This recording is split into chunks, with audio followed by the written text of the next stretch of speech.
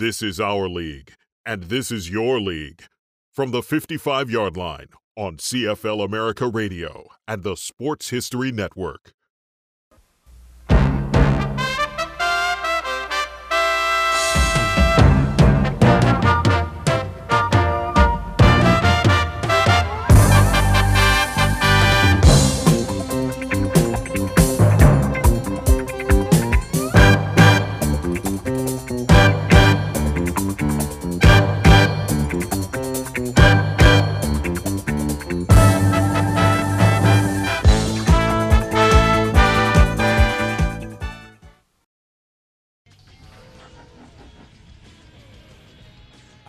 And welcome to another Sports Center Top 10 special. I'm Darren Detition. As always, we are glad that you tuned in.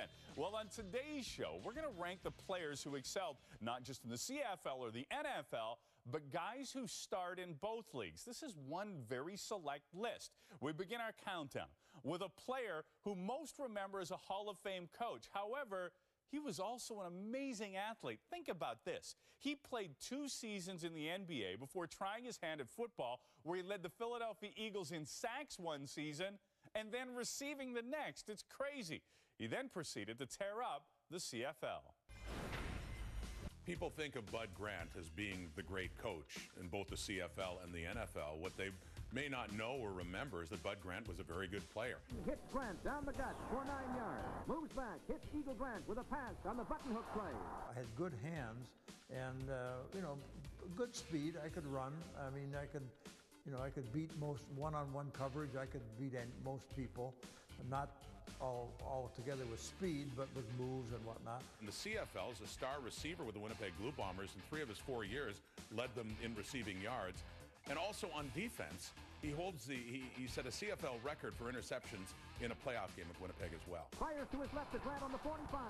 In the NFL with the Philadelphia Eagles, he led them in sacks 1 year. But that doesn't mean I was a great defensive player at that position. I went back and won the starting offensive receiver position, and was second in the league in receptions and over 1,000 yards, and so it was a good. And I went to the Pro Bowl as a receiver in the NFL.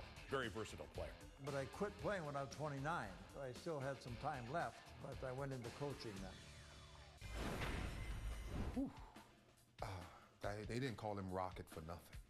The Rocket goes back to his 35-yard line. He gets away from Smith. And the Rocket may turn on the afterburners here.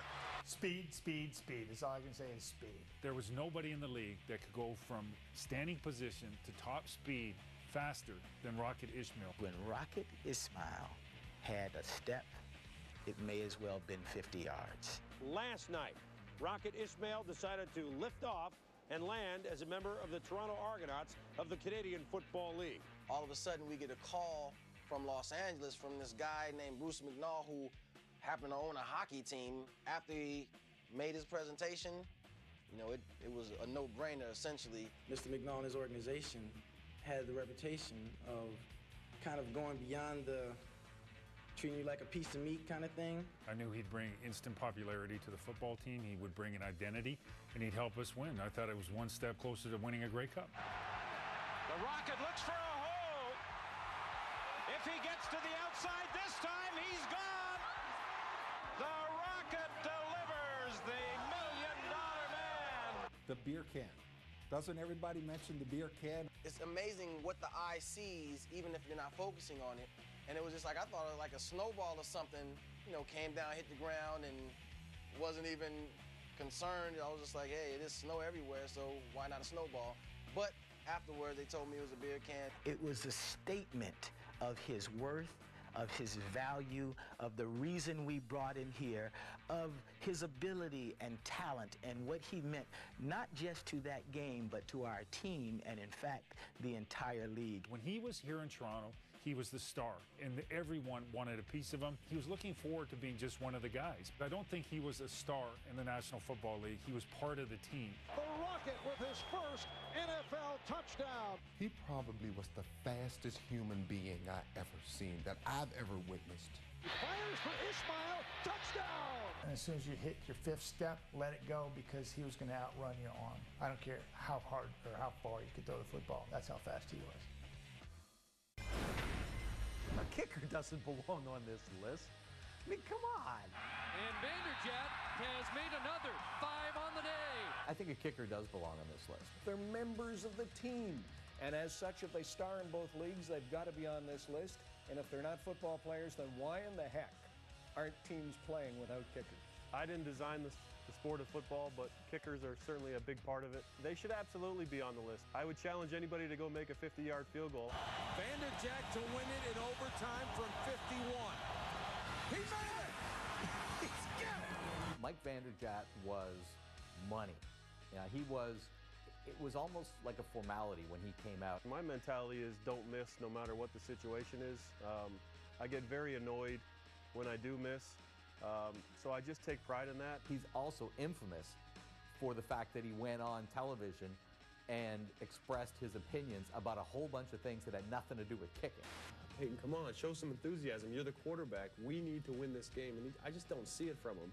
Some guys have it, some guys don't, you know. And Coach Dungy, he's just a mild-mannered guy. He doesn't get too excited. He doesn't get too down.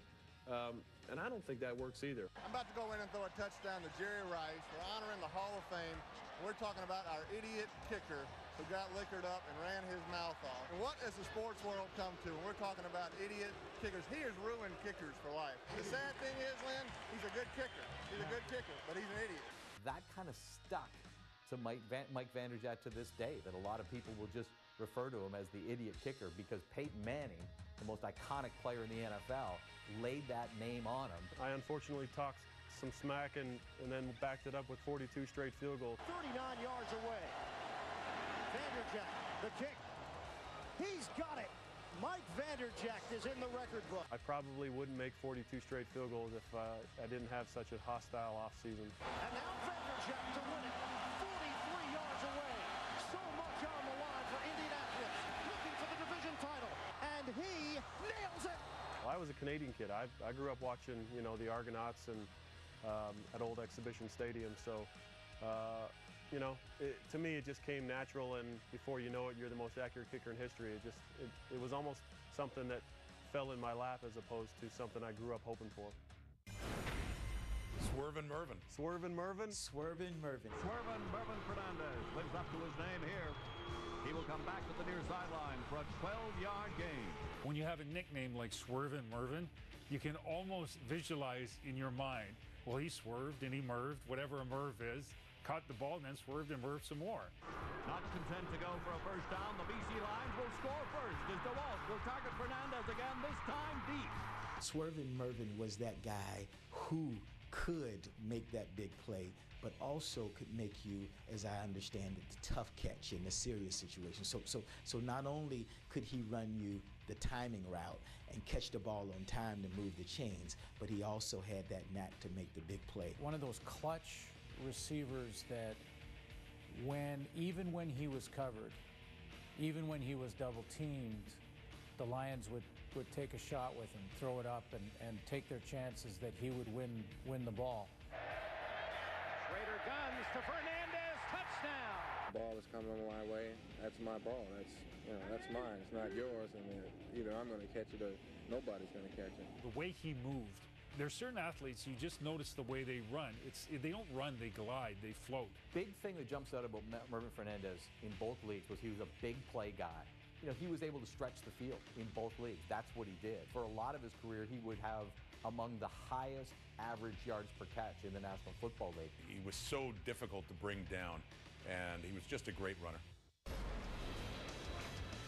Coming up, he leaves O-linemen shaking in their shoes.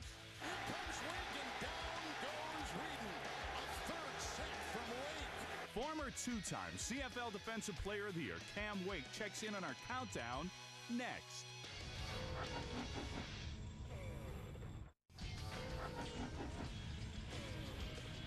Welcome back to the top 10 players who starred in both the CFL and NFL. The next 3 players on our list were as tough as nails. Joe Kapp checks in at number 6, and he's one guy who certainly did not mellow with age.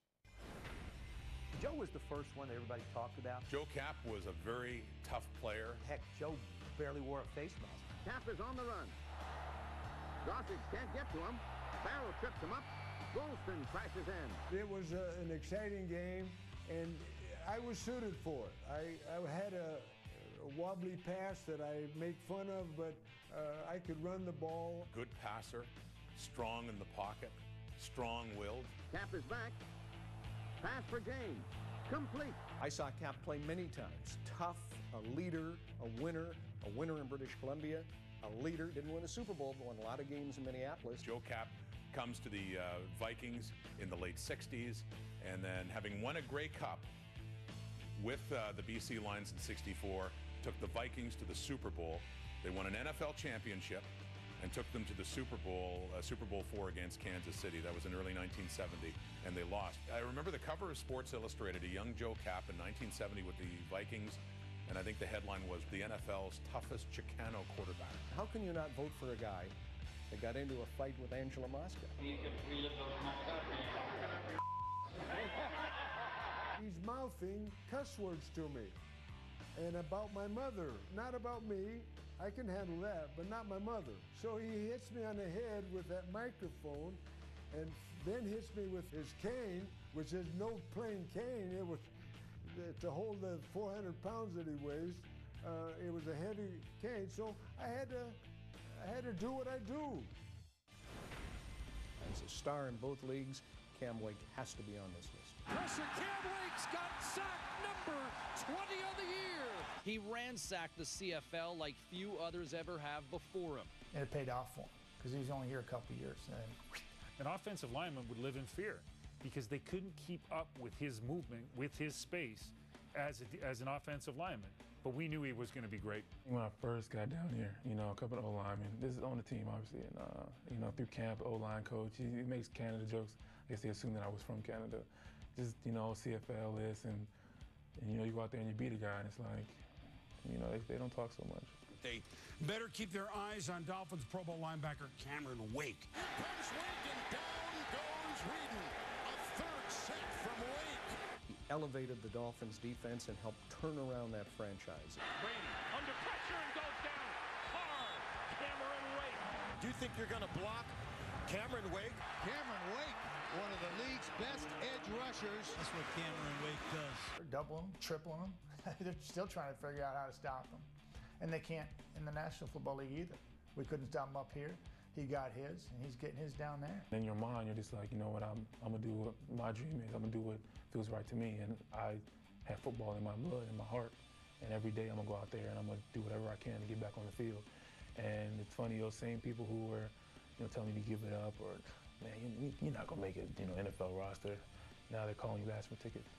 Third down at 10. Dalton in his own end zone, and down he goes into the safety. Ball game. Dalton goes down in a Wake named Cameron. I think there were a lot of questions. Who's this Jeff Garcia guy? Who's this quarterback that's stepping in for a CFL legend like Doug Flutie? Is he going to be able to handle the job? And a first down, Stampeders. And now Garcia pulls it down. And the guy with the linebacker mentality diving head first for another first down. All of a sudden, his image was within the football world visually. And then he did it again. And then he did it again. With the Grey Cup at stake. First down, Garcia wide open, Travis Moore. We find ourselves 1 point down with roughly around 2 minutes left in the game. First down, Garcia, quarterback draw.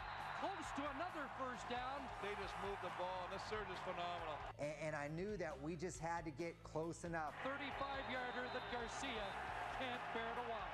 The final play of the 98 Grey Cup. It's good. That Grey Cup in 98 was just an unbelievable way to cap off a 5-year CFL career. I think the experience of emerging from the shadow of Flutie and winning a Grey Cup in his own right in '98 with the Stampeders before heading to the NFL probably helped him when he had to play behind a legend like Steve Young. Now to have teams from the NFL looking at me, wanting to give me an opportunity, and one of those teams was the San Francisco 49ers. The knocks on him were, hey, he doesn't have a big arm, he's not a huge guy, but he had a very quick release and he was accurate. And those were the same things that made him good in Canada. I think he's one of the more underestimated quarterbacks because making that transition from the Canadian Football League into the NFL and also having a similar level of success says a lot. He just wanted it more than other people. I really believe that. I think Jeff Garcia wants it more than other people, and that's one of the reasons he's so successful. How do you pick between Theismann and Flutie? Well, it was tough, but we did it. Find out who lands where coming up.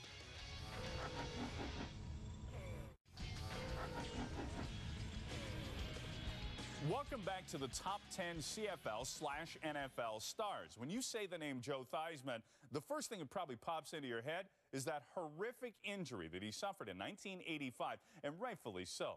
It was dubbed the most shocking injury in NFL history. Unfortunately, that injury somewhat overshadowed a really brilliant career in which he won an NFL MVP award and led the Redskins to their first Super Bowl title in 40 years.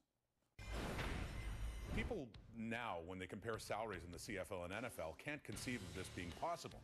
But the CFL outbid the National Football League to get Joe Theismann. Coming to Canada first for me gave me an opportunity to play football. I continued to work on the physical skills that I needed to be able to compete at a high level. We had 3 years with the Argos, led them to a Grey Cup, the infamous loss in Vancouver. He was an all-star 2 of his 3 years before he wound up going back to the National Football League. Theismann, I think, was a guy who just was a very efficient player. Like you say, he didn't have the physical gifts where you watched him play and thought, wow, this is a guy that just has got so many advantages on the field built in because of how big and strong and fast he is, all those kind of things. He was a gutsy, game time, clutch kind of quarterback. That was what he did. He was a good passer. He was a good leader. He led them to a Super Bowl. Joe Gibbs, the Hogs and MVP John Riggins have beaten the Miami Dolphins 27-17. You wake up one morning, you're the starting quarterback of the Washington Redskins, you're a world champion, you're the 4th highest paid player in the National Football League, you're an MVP of the league. Later that night, you wake up the next morning, you're in a hospital room and your career's over. 1st and 10, Riggins, flea flicker, back to Theismann. Theismann's in a lot of trouble.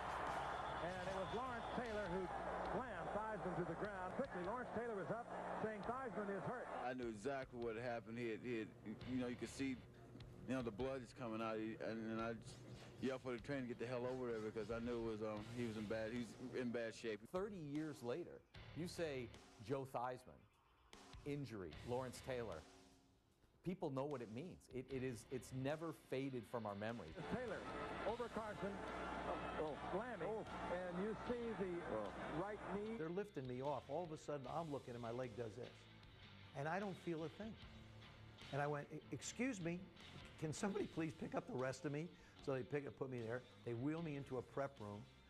I asked them for a black and white TV because I wanted to watch the game. I remember the nurse coming in. She says, Mr. Theismann, Mr. Taylor's on the phone. Would you like to speak to him? I said, give me the phone. So I said, LT, is that you? He says, yeah, Joe, how you doing? I said, not very well. He says, why?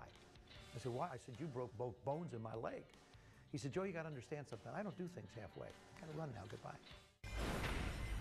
Ladies and gentlemen, get your tickets, get your popcorn. Doug Flutie's about to do his thing. 6 receivers in the Calgary formation. Flutie throws to the left for Sapunjas. Touchdown! 2nd and goal. And Flutie's going to do just that, and he'll score. Doug Flutie is the exception to about 100 rules in pro sports and pro football. There's no question. Doug Flutie was the best in the CFL. The draw play from the shotgun with Flutie. Flutie gets the first down. The league was perfect for him. Someone who was inventive, someone who was creative, someone who would come up with plays in the huddle. He was a Houdini in the sense of escaping the pocket. It didn't matter that he was in that 5'9", 5'10" height. He found ways to be successful. At every level, I was told I was too small to play. By the time I got to the professional level, I had learned to ignore that. It's not how tall you are, it's how high up you release the football. Goes to the Argos, 2 seasons at 15-3, and they win the Grey Cup both times. And Flutie is the biggest reason why. It's one thing to do it in the north. Come down south of the border and see if you can do it here. Not many guys fail in the NFL, get back their careers back on their feet in the CFL and go back to the NFL. It doesn't really happen. I was always seen as a Band-Aid for an NFL team, and even in the second time around. There's a boot. He'll walk in. Touchdown, Buffalo. He took the NFL by storm in 1998. It was really interesting to see how he revitalized his career and really changed the opinions of a lot of people who didn't think he could ever star in the National Football League because he was too small. Because of my height, I had to prove myself every time I stepped on the field. Down and 6, blitz coming, 5-man rush. Flutie takes a shot, has a man open. It moves. He just made magic happen. He's a magical football player, no matter what league and no matter his size. He's a hell of a football player. Coming up, you've seen 9, but the best is yet to come. Find out who tops our list as the best ever to play the game in both the CFL and the NFL. Next.